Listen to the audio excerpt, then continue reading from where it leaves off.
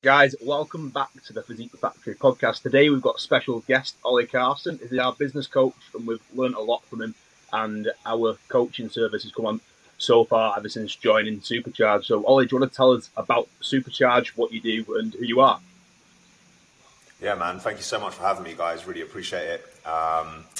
Supercharged is, I actually get a little bit embarrassed sometimes talking about mentorship programs because there's so much shit out there, isn't there? And I'm sure we've all been subject to sleazy DMs from business coaches promising the world and all that sort of thing. So, I'm almost reluctant to brand myself as a business coach or mentor. I hate it. But it just kind of came about by chance, really. I was online coaching, much like yourselves, for many, many years.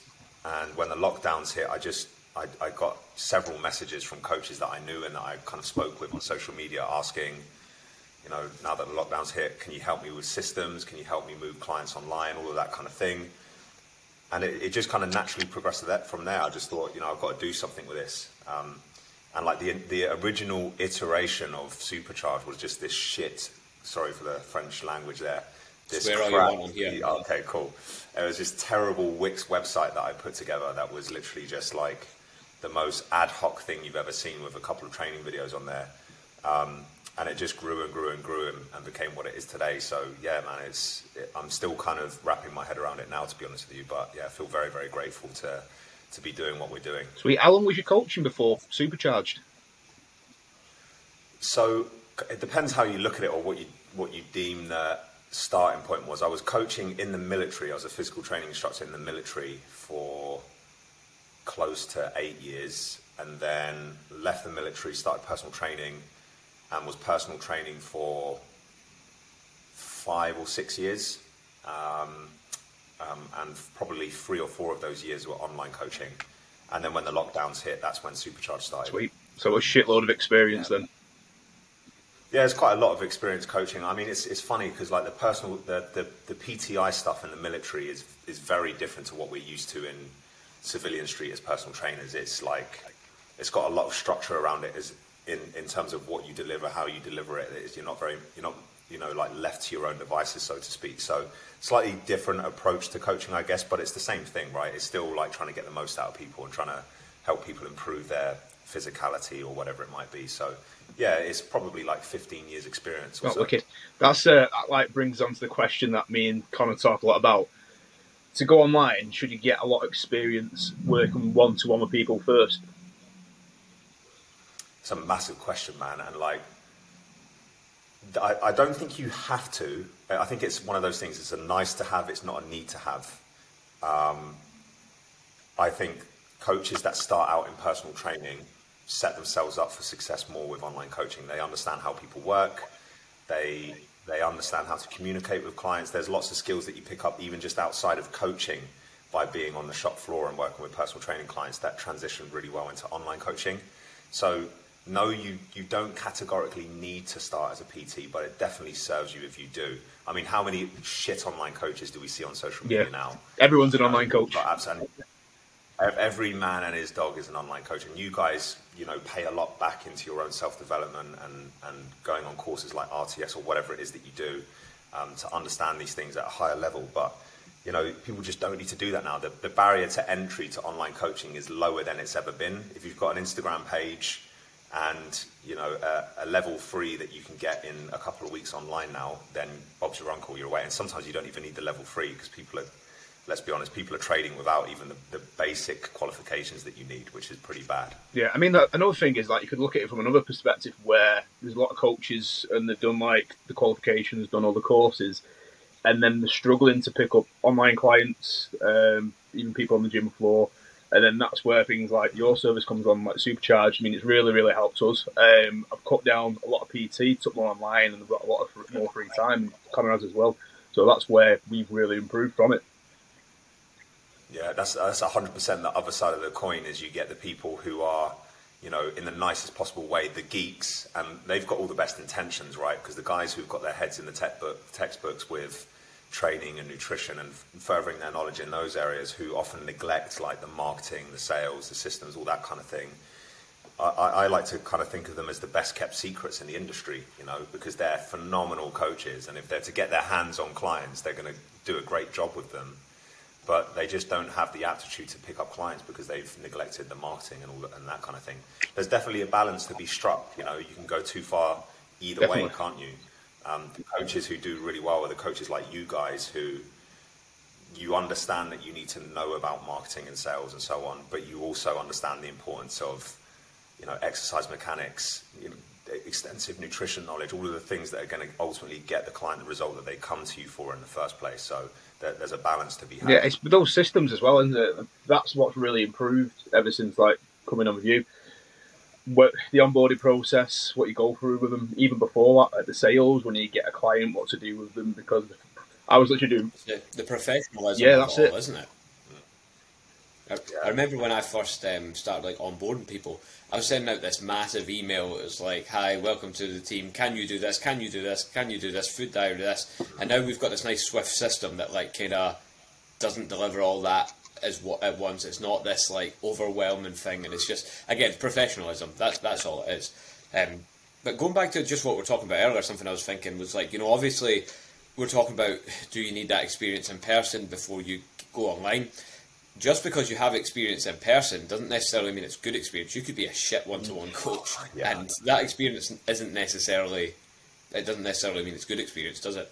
No, that's a really, really good point as well. And that's why I always put caveats in. You know, I don't think it's this binary thing of like yes or no. I think everything's on a sliding scale. And like you say, yeah, you know, in-person experience doesn't stand for much if your gym floor experience is shit. You know, if you're a terrible coach on the gym floor, that's not going to make you a better coach online. So yeah, you know, and you'll find coaches who have moved straight into online, and they're phenomenal because they've spent a lot of time, you know, researching these things and practically applying it with clients. So there's no right or wrong answer, I don't think. I just think very generally the standard to becoming a fitness professional is quite low, and so you kind of almost have to take it upon yourself to build on that and develop that if you're to get ahead. Because ultimately it all comes down to results, doesn't it? You know, you can be a fantastic marketeer, you can be great at getting clients, but if you're shitting them out the bottom end because you're not delivering on what you say you should, then you're going to quickly get found out, you know. So you need to be there's a lot of things. PTs or online coaches out there where they're just turning over clients like one in, one out straight away, and that's it with the service, and you're not providing what they're paying for and that sort of thing. Mm-hmm. To Absolutely. be fair, there's potentially a place for that too, where it's like these people that we're on about, they're generally cheaper, aren't they? So it's like you go in, you get your workout, that's it. You know, there maybe is a place for that in the market as well. There's not. I suppose everything doesn't need to be high ticket, but yeah, I often wonder about that. You see these guys, they're really busy, but they're just like it's like next to no effort that goes into it. They are just a trainer, aren't they? Not a coach. Yeah, absolutely. And like you say, then maybe there is a place for that. I mean, it's certainly not something that we aspire to. You know, we want to be as good as we possibly can at everything that we do. You know, like there's a saying that how you do anything is how you do everything. Like meaning, like you guys spoke at the beginning, like how you onboard clients, the professionalism, the way that you're giving this information to clients, the way you're delivering the coaching. Like it's all a reflection of you, and it's an extension of you at the end of the day. That's the cool thing with business, isn't it? It's like an extension of you.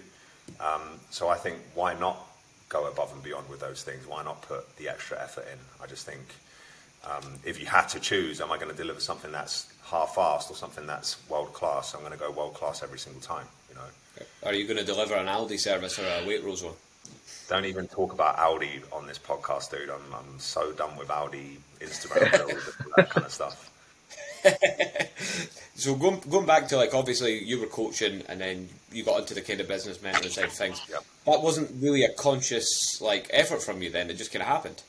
Yeah, it really, really wasn't. Genuinely wasn't. And like, I'm sure there'll be people that kind of roll their eyes because I'm sure everybody says something similar to that, but it genuinely wasn't. Like I say, at the time that COVID hit, I wouldn't say I was well known in coaching, but I was online coaching a lot of clients and I was doing well from it, and I had a decent following on social media.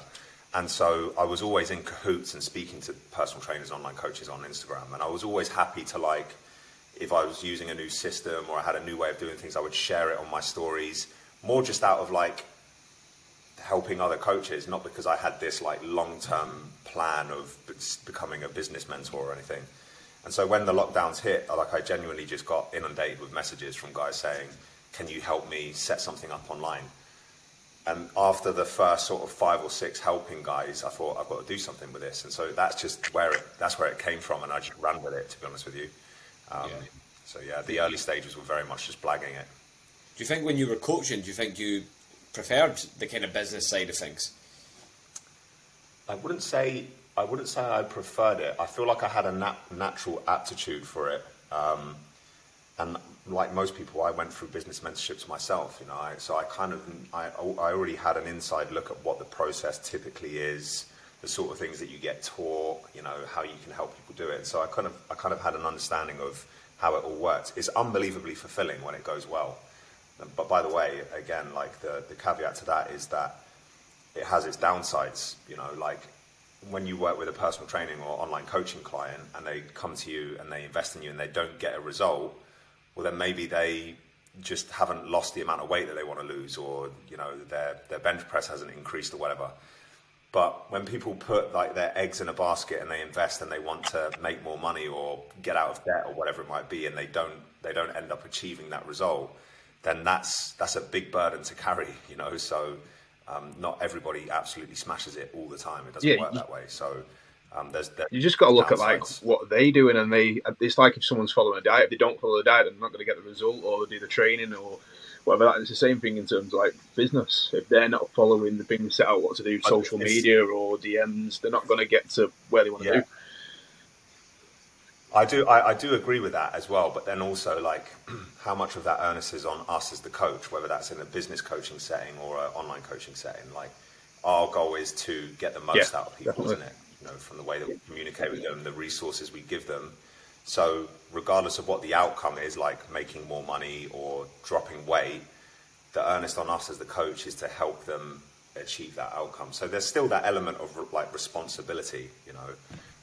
But yeah, 100% get what you mean. Like it does ultimately fall in the lap of the. Yeah, I mean, it's that guidance thing. Is that like we can like guide the client how to get to where they can and provide them with the best tools like for the job and support them all the way. But they've still got to put that work in themselves to get there. Yeah, absolutely. Who was it you worked with, Ollie, when you done mentoring? I did a mentorship with Phil Graham, and I did a mentorship with a guy over in Australia, Taki Moore. Taki Moore is like... sorry? I've heard of Phil, I've never heard of the other guy. Yeah, Taki Moore is... So you probably wouldn't have heard of Taki Moore, but he is like... I'm almost going to give like insider scoop here into the business mentorship world, but like he is like the top of the tree of mentors. So like everything that he does disseminates down into your Phil Grahams, me, whoever you think of any mentor, they pretty much all go through his program, and then they kind of like repurpose into industry specific stuff. So he coaches business coaches essentially. It's a bit like just like, again, coaching, because we're all generally doing similar things, just our own take on that.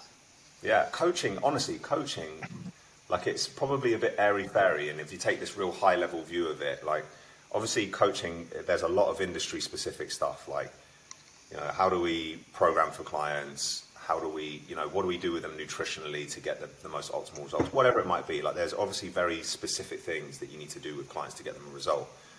But on a higher level, coaching is really about changing belief systems. So if you think about a client who comes to you who isn't where they want to be, there's a really good likelihood that they've got a set of belief systems that need changing or need swaying for them to achieve the outcome. So it's like, you know, they currently don't see the value in training progressively or whatever. And so a lot of what you do is about the communication and how you actually convey that message to clients. Like you'll see coaches who have poor knowledge in all the various areas of being a fitness professional, but they're really good at getting through to clients and getting clients to take action, and they'll get phenomenal results because of that. So it's the same with business coaching. It's like getting people to change their belief systems and getting people to charge more for their services or put themselves out there with their marketing or whatever it might be. You know, that's like the higher level stuff. Would you say a lot of coaches undercharge? Massively. massively. As someone who obviously speaks with heaps of coaches on a daily basis, most coaches undercharge. Most coaches who join us undercharge. And actually Gareth from Coach Accounts did a post about this the other day, which I think was unbelievably true. People will often say like really arbitrary things like, you should charge more, you should charge your value, you should know your worth, but it's not really tangible.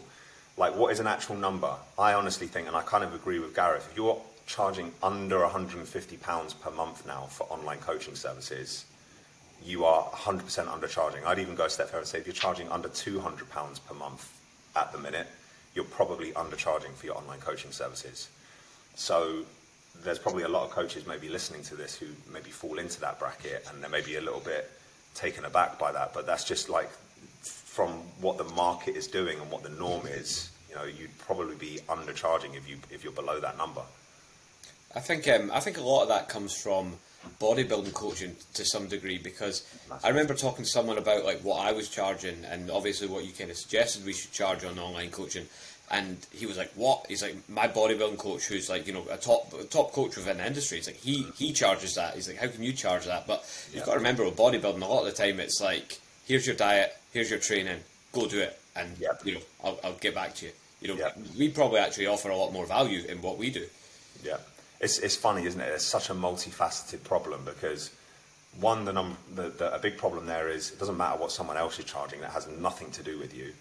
Yeah. And it's very easy for you to put somebody else on a pedestal and go, well, if they're only charging this, then I can only possibly charge that. No, they're undercharging. They should probably be charging more.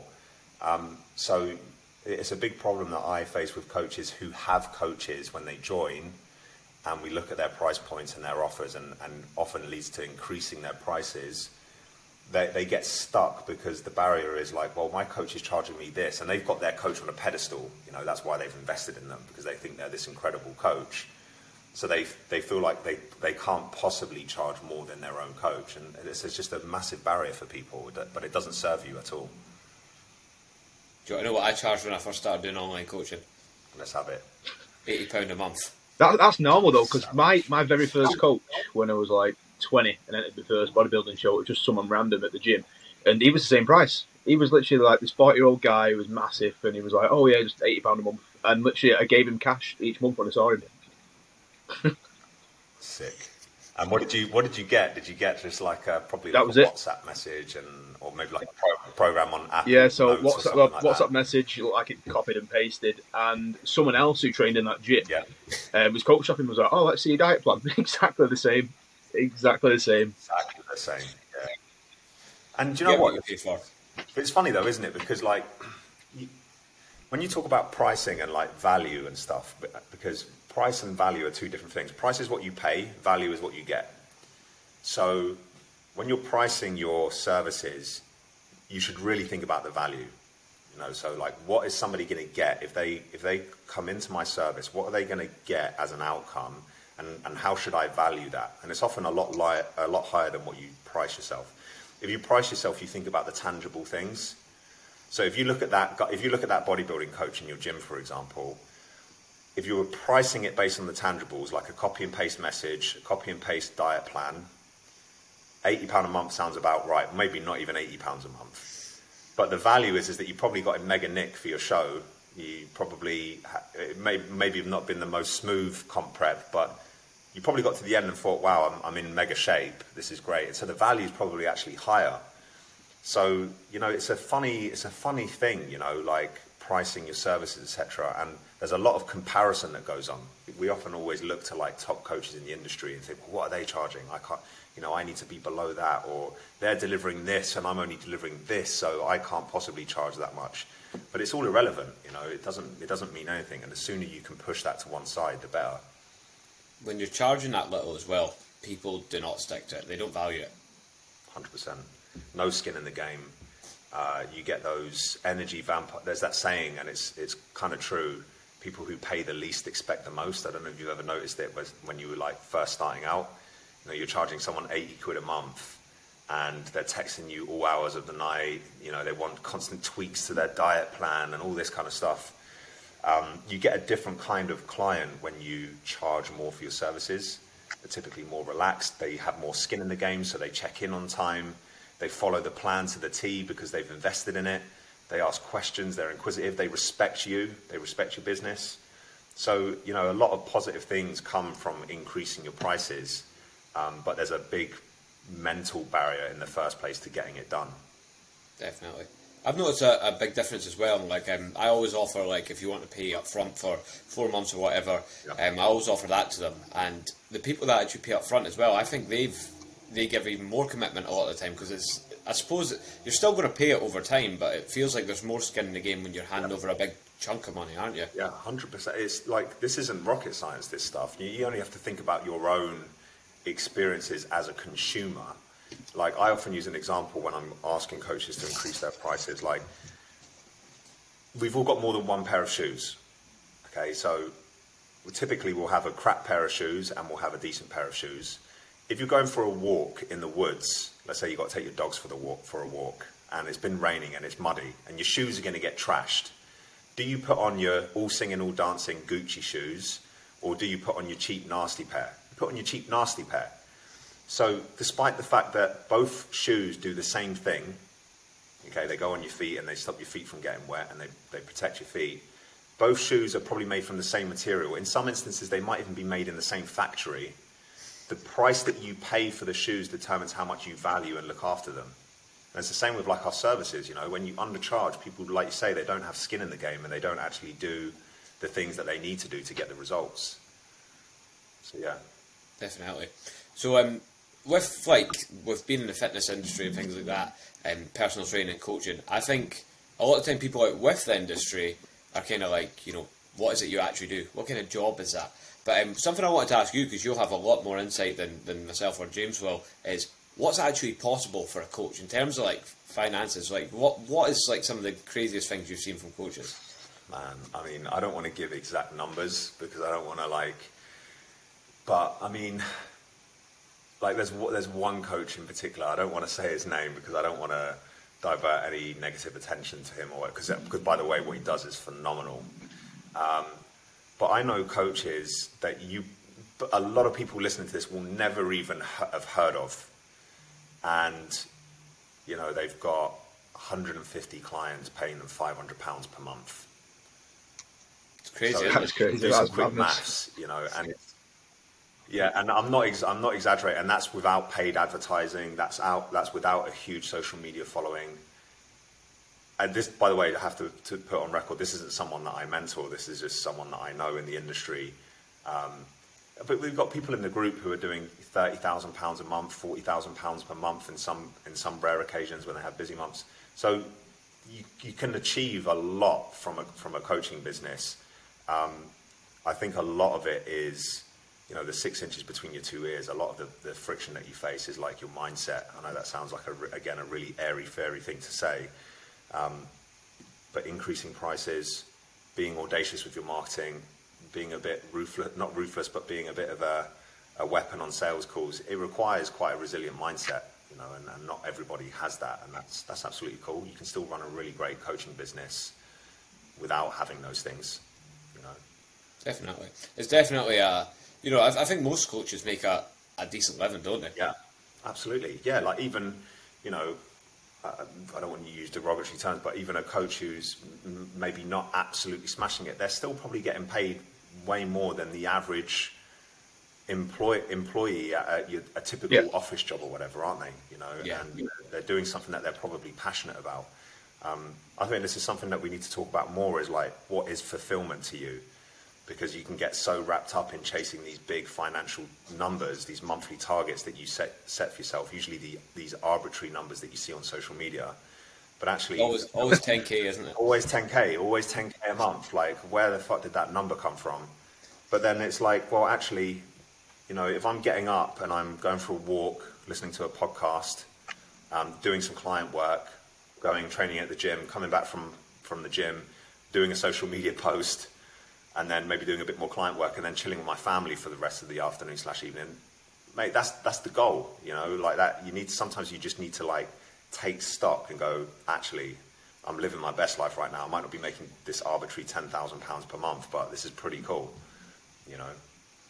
Yeah, definitely. It's like you could maybe go to the next level, but is it worth it in terms of the work you need to put in and probably the stress that comes with it? Yeah, absolutely. Everything's at the expense of what? You know, that's the kind of question that you need to ask yourself whenever you pursue new things. It's like, well, at the expense of what? There's that kind of that like proverb of the guy who's the Mexican guy who's a fisherman, and he goes out on his boat and he catches a couple of fish, and then he comes back in the early afternoon. He sits and drinks beer on his veranda all day with his family.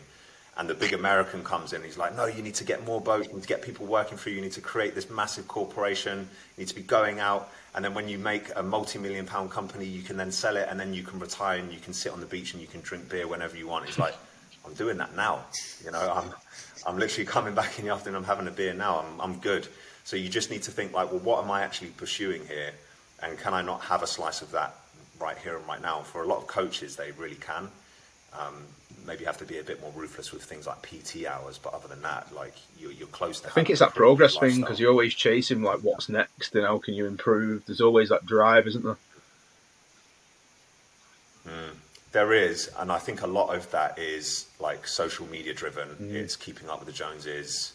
It's this like competitive nature, which is fine. I think that's innate, especially in men. But again, like you have to just be honest with yourself. Like, what are you doing it for? Are you doing it to keep up with other people's supposed success, or do you actually want to progress in those areas? Because, you know, everything is at the expense of something. Once again, you know, so you just got to be really, really mindful that you don't get sucked into chasing arbitrary things for no reason. James and I just end up chasing the money to pay for the next course. That's it. yeah. You're. That's an expensive vice to have, to be fair, but it's going to come back and pay you in dividends, you know. This is like the knowledge that you guys gain from doing those courses equates to better results for your clients. Means I think you've got to watch with them is like in terms of like studying and doing courses, like is that you don't end up actually just paying to do things that are just for your own interest and don't actually help your clients.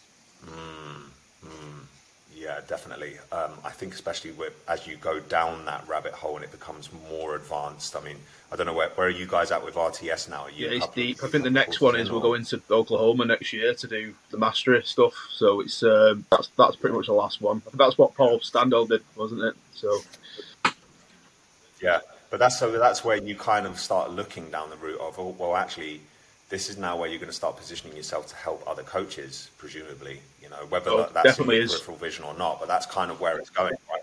Yeah. So that's when cool. It gets to that level, that's what it is, isn't it? It's more like that's not applicable to your like kind of what we call Gen Pop clients. That's more applicable to people that are more advanced and maybe coaches themselves. Yeah. But yeah, it's like one of those things. Like, you know, you could be with. Like, some people will say, what should I do first? Should I, you know, build up the knowledge, or should I do the business coaching side of things? And you should probably have a good split of that, I would say. Like, personally, having been through the process, I would say definitely do something in terms of business mentoring, because it's just, it's taught us a lot that you don't get taught when you do your level 3 PT and stuff about running a business. And I've actually definitely seen an increase in income with it as well. Even like November, December in particular was probably the least PT I'd done, like in terms of hours, but the most money I'd ever made in terms of for that month or those months. So there's definitely like not that that's always the goal, but you know what I mean. Like, it was kind of part of the goal for me anyway. So yeah, for sure. And there's nothing wrong with that as well. We're often always quick to like shun that. You know, as soon as finances come into it, it's like, oh, I made loads of money, and instead of like just owning that and being unbelievably proud of that, we're often quite quick to downplay it and go, oh, no, that's important, you know, and everyone does that, by the way. But there's no shame in that. There's nothing wrong in being proud of the fact that you had some great months. That's what you were hoping to do, and that's what you did, you know. And like, back to your point of what comes first, is it education or is it like business coaching? Like, I would be an absolute charlatan if I didn't say it was education, because you can't polish a turd, right? Like, if somebody comes through, we have prerequisite requirements before somebody comes on board for Supercharge. Like, have you got 10 or more clients that are currently getting results? Because that's a really good baseline indicator of if someone can do the job. But if someone comes through and they're an absolutely dog shit coach, well, I'm not going to get them 10 more clients at a higher price point for them to just shit them out the bottom end. you need to be a good coach first. That's certainly the way that I did it. You know, back in the day, the courses available, I did Lift the Bar, Shredded by Science, Mac Nutrition Uni. But this is years and years ago. Now you've got, you know, I know RTS has been around for years. I had no idea what it was. Otherwise, I certainly would have done it. But yeah, like you do need to be a good coach first. That has to be put on paper. You know, it's a non-negotiable. But I think it comes to a point where it would definitely do a lot of people some good to learn this business side of things. I suppose that's what I was trying to say there. Yeah, absolutely. Like, yeah, certainly. So with like the fitness industry right now and with people that you work with, what would you say is the biggest mistake you see people making right now? It's difficult as well because I don't want to trip myself up, because obviously a lot of what I do is teaching people en masse, but a lot of like copying and imitation, and I get it because there's like social media trends and you almost have to play to like, you know, what the done thing is on social media so that you can hack the algorithm and more people see your content. But like this, like the whole thing, actually, have you guys haven't done any Aldi high protein posts? No. Yeah, have you? No. I don't see it. So that sort of thing, like I kind of get it, but I just think you're literally doing it because every other coach has done it. But if you unpack why you make social media content, it's ultimately to attract clients, right? And then when you think about, well, how do we attract clients in a busy, crowded marketplace with other personal trainers, online coaches? The answer is absolutely not to copy every other coach. Because how many people are watching that video and go, wow, Aldi do high protein yogurts, I'm going to sign up with this guy. It just doesn't happen, you know?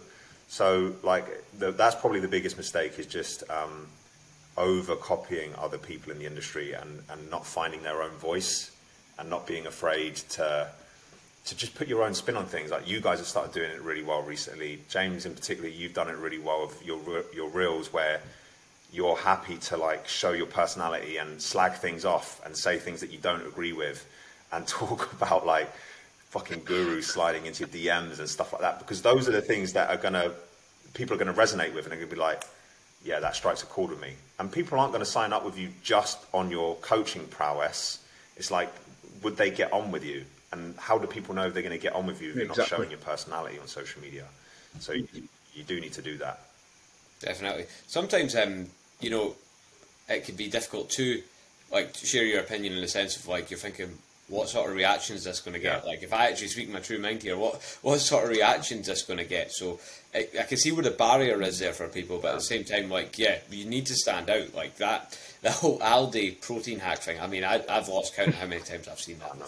It's the same shit every time as well. But that's part of the comfort in it as well, isn't it? It's because, you know, as you just said there, Connor, dude, it's like one of the big things that stops people from being truly their authentic self is the fear of judgment, fear of backlash, whatever it might be. And then the opposite of that is conforming to what everyone else is doing, because, you know, there's security in that. If every other coach is doing this, then that's safe, you know?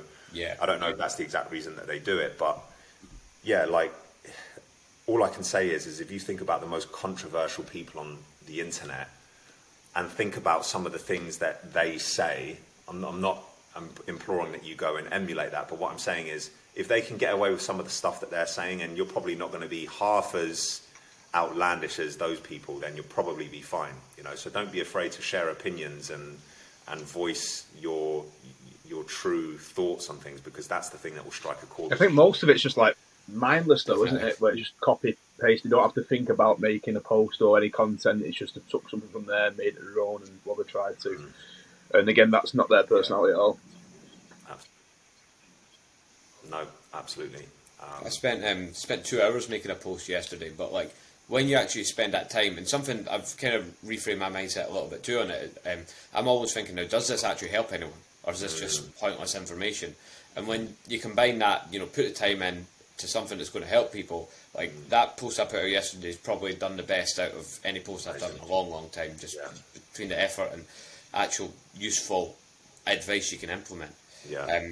Something I noticed yesterday as well is so I've been posting onto YouTube as well. I've been putting my reels onto YouTube Shorts, right? And I've heard people say before, it's not the algorithms, it's your content that's shit. But I disagree with that, because I've been putting these reels on YouTube and they're getting thousands and thousands of views, which they wouldn't usually. But But then I put that one on yesterday, and it didn't come up as a short. It came up as a video because it was like over a minute long. 0 views. So the algorithms definitely play a role. What would you say in that, Ollie?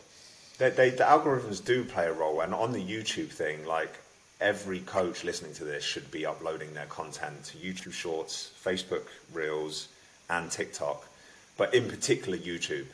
Like the fact that you guys record this podcast in video format is unreal. So hopefully you upload this to YouTube as well. You do as a long form video, yeah. Because so YouTube works off SEO as well as like an algorithm with Shorts. So SEO meaning that you create a piece of content and you upload it with keywords in the title, in the description, all that kind of thing. And your content can be found a year, 2 years, 3 years down the line from now and still be getting views, still getting you traffic, still adding value, still nurturing your audience, versus you posting a reel on Instagram, it being in the feed for a couple of hours and then disappearing onto your page. Like the likelihood of people scrolling through your page and reconsuming old content of yours is very, very slim unless somebody's about to make a purchasing decision.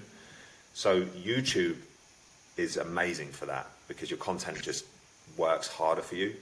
So yeah, like YouTube is massive for that sort of thing. But you're right, like algorithm does play a role for sure. I did a post years ago on YouTube of me using like a hip thrust machine in the gym, and it's, to be honest, it's a shit video. It's just me saying, here's how you use it, here's how you adjust it. I didn't really know what I was talking about at the time either. I just kind of talked people through it. I put it up and it got like 10 views, and then like a year later it got like 3,000 views out of nowhere, and the next thing it's up to 4, and you're like, what the fuck? It's weird. Yeah, but as you say, it's still working for me all these years later. Yeah, it just makes more sense. Like if I was gonna, and I have started to do it now because of this exact conversation, like internal conversation I've had. Like if I'm going to produce content, where am I going to get the most bang for my buck? YouTube and podcast is absolutely that. Like you can record the podcast as a video, upload it to YouTube, take the snippets for your reels or your shorts or whatever, and it's like one piece of content that goes infinitely further than producing loads and loads of specific things for Instagram. I think podcasts are definitely underrated because, like I know, so it was actually James that suggested working with you. It was him that brought up the idea of you, and so I'd done a little bit of research into you, and what I'd done was listen to every podcast that you'd had, and then you feel like you get a feel for someone, don't you? You feel like you get to know them.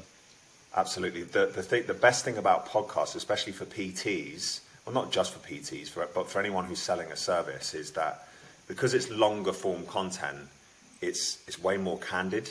So if you think about like what works on an Instagram reel or a TikTok now, it's like short, snappy, to the point. Like you've got 30 seconds to get the hook in, explain what you're going to say. Otherwise, you've lost their attention and they've scrolled on. But that doesn't really give you an opportunity to be your true self again. And as we spoke about, like the personality element is massive. So with a podcast, we can sit and record for 30 minutes or whatever, and you can actually get a sense for who the person is. Because it's a much slower, more candid conversation. So yeah, podcasts are massive for coaches, but not enough coaches do it. So it's awesome that you guys are doing this. Yeah, so it's really, really big. It's a confidence thing again, isn't it, for a lot of coaches? So this would be interesting to hear. If you had to kind of compartmentalize what the biggest barriers were for you starting the podcast. I think it's like the face to camera stuff, or even just talking to a camera in general. But then the more I've done it, the more experience I've got, the easier it gets, and I can literally just rattle things off to a camera now. I don't really have to think. Obviously, but I've been doing a post or a reel, I still have to script things down to make sure it's in order and the structure to it. Yeah. But it's so easy. I don't fall over myself and keep going, and it comes out a lot better. Yeah. Confidence to start. So that's a big one. And for you, Connor, probably like you say, the same sort of thing, or like fear of judgment.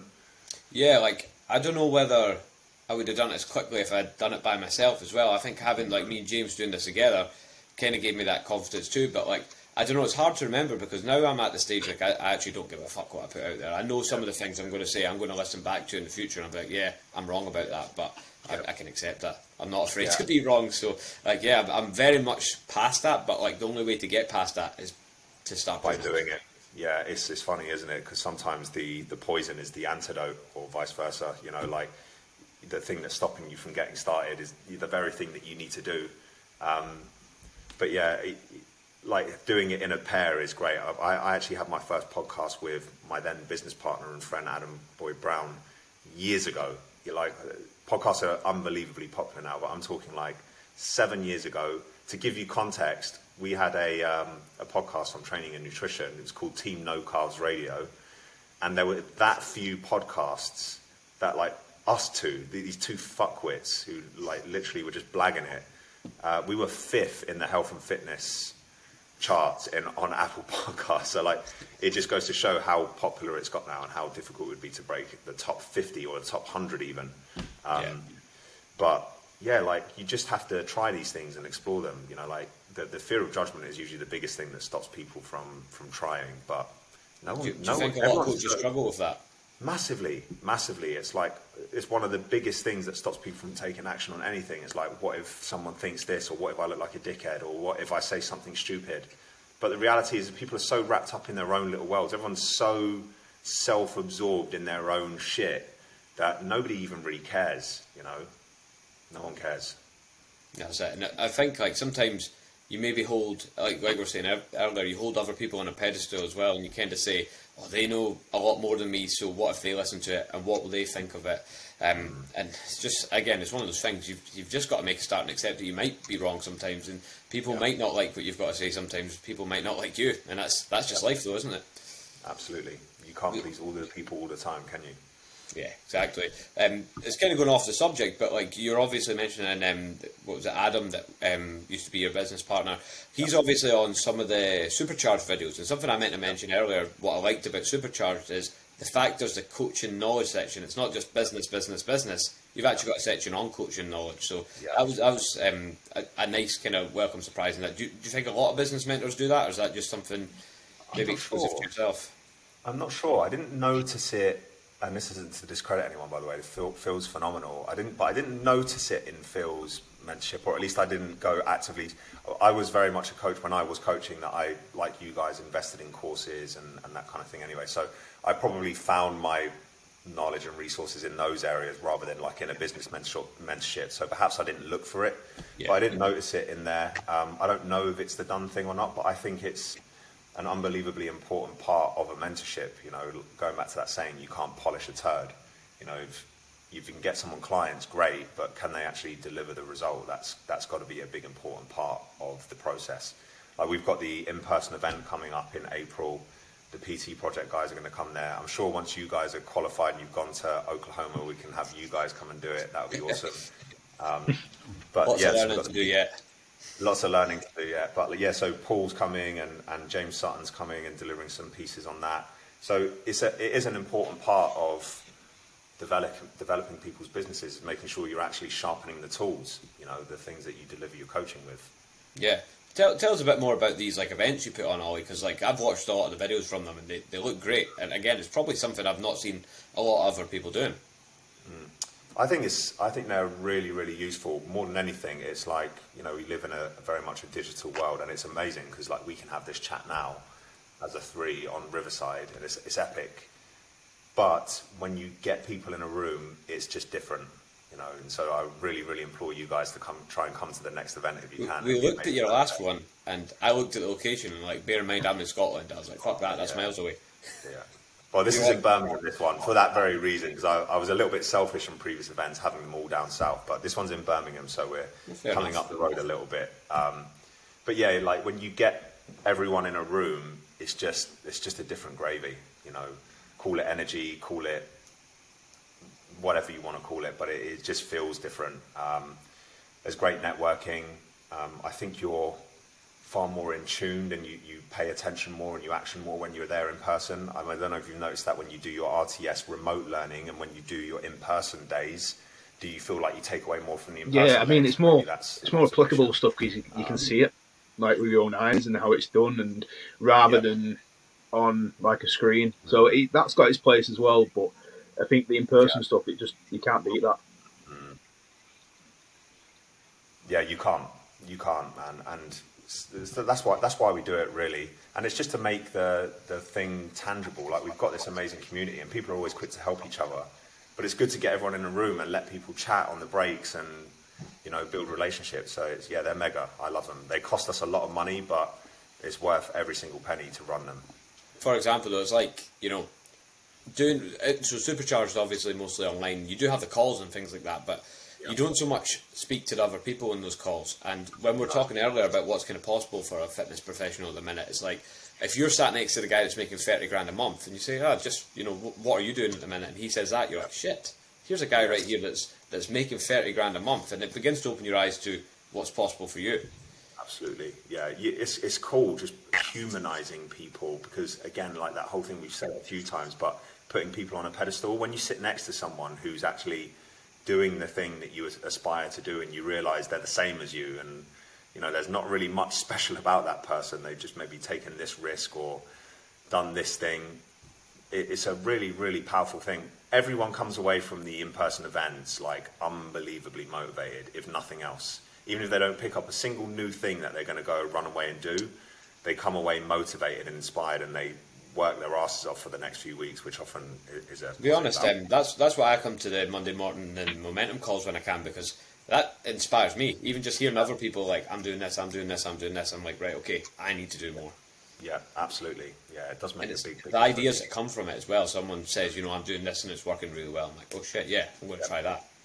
No one person is smarter than everyone. That's one of my favourite things about the group element of anything. So again, you'll have it in your groups, when you're doing further education, like you get insights from other, it's not usually just the educator or the coach or the mentor or whatever, it's everyone else in the community that are living and breathing it as well. We've all got something to add. We're on a course at the minute that Paul's on, Paul Standell. Yeah. And I think sometimes when Paul talks, he takes over a bit, doesn't he? This one. Yeah, he's the chief waffler.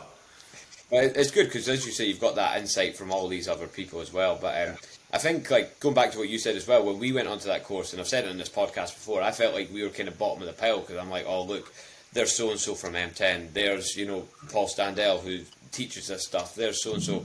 And once you're actually in the group and you're with these other people, you're like, wait a minute, when they get asked a question, they're kind of going, they're the same, they're not maybe on the same level as you, but they're still human, like you say. Did I break up there? Yeah, just only a little bit there. You said they're not on the same level, and then it came back.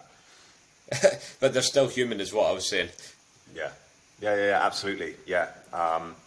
Again, it's that thing of like, we often just put a shrine on people, don't we? Unnecessarily. We're all kind of doing our best and working toward things, which is a massive one when it comes to like your prices, etc. Like, don't price your products based on what somebody else is doing because you think that they're this amazing, glorious coach. The reality is that you're probably as good, if not better than them, That's it. And different people have different strengths, of course, as well. So to kind of wrap this up and not take up too much of your time, Ollie, what's one thing that any coach or anyone that owns a business, really, that's listening to this can take away from it? I would say... What piece of advice could you give them? I would say, like, a lot of it is getting out of your own way. I know it sounds like an arbitrary thing. It's not maybe really tangible, but if you think about a lot of the progress that you can make in your business in the next 3 months, for example, some really simple things that you could do. You could have that awkward conversation with clients who have been on your old price for way too long. You need to bring their prices up. You could increase your current prices for new clients. You could put out that call to action post that you're reluctant to put out because you think that other personal trainers or coaches are going to judge you. But all of those things stem back to kind of getting out of your own way. Quite often we just stand in our own way with these things. We're reluctant to do it because we're scared. We've got this fear of judgment, fear of whatever. So get out of your own way would be the biggest piece of advice that I can give for anyone listening today. What do you think of those posts, Ollie, that I'm looking for 5 guys, this and this? Because you see them over and over again, don't you? Yeah. Look, it's funny because what you have to remember is that we're in an echo chamber. We're coaches, we follow other coaches, we're interested in coaching, we're interested in the industry. You follow 101 other coaches. And so you see them all the time. So in your echo chamber, it's really, really common. Think about from your client's perspective. Your clients aren't coaches. They don't follow, not even half the amount of coaches, don't even follow a tenth of the coaches that you follow. So they aren't seeing what you see. They're seeing happy dogs. They're seeing all of these stupid little videos, and they're seeing a couple bits of your coaching content and maybe a few other coaches.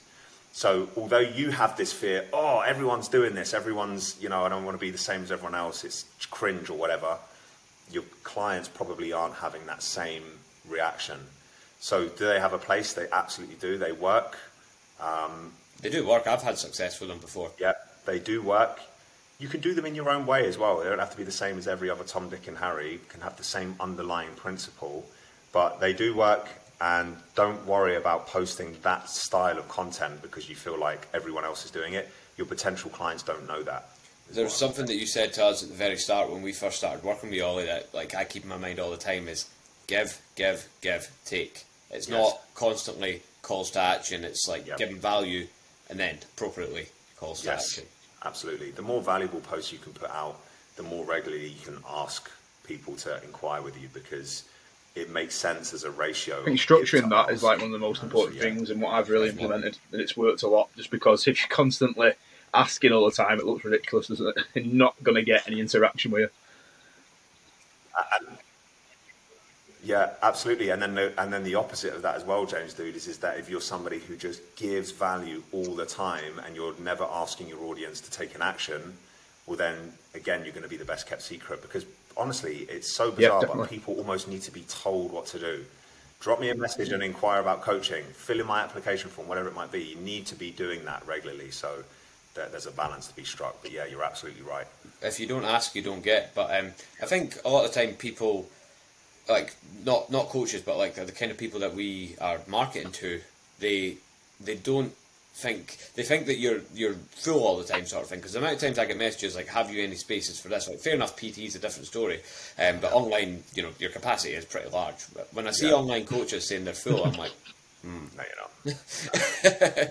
Nobody's full. You're only as full as your systems allow, so everyone can take on more clients if they're honest with themselves. So but I think it's important to put out there that you are looking for clients, because if you don't say that, people don't know that. Absolutely. It's just a reminder to people that you're actively taking clients on. You don't have to make it this big. Honestly, the amount of coaches get that post up now. Yeah, see straight on it. The amount of coaches that I speak to that are like literally so worried about putting those style of posts out because again, it comes back to worrying about what other coaches might think.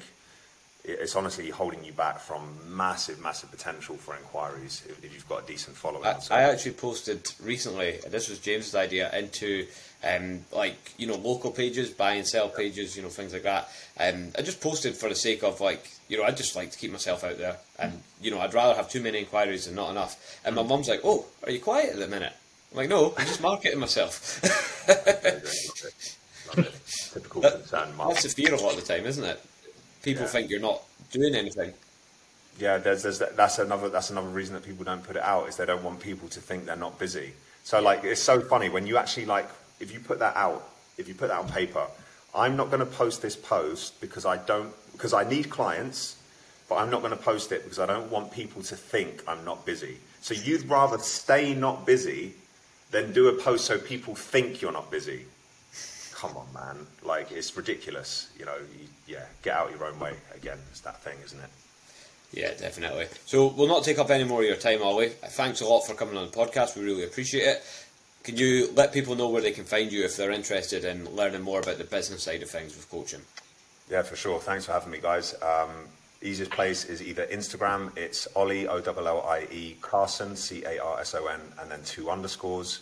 Or you can just look at our website. It's superchargedfitpro.co.uk, and all the information on mentorship is on there. Awesome.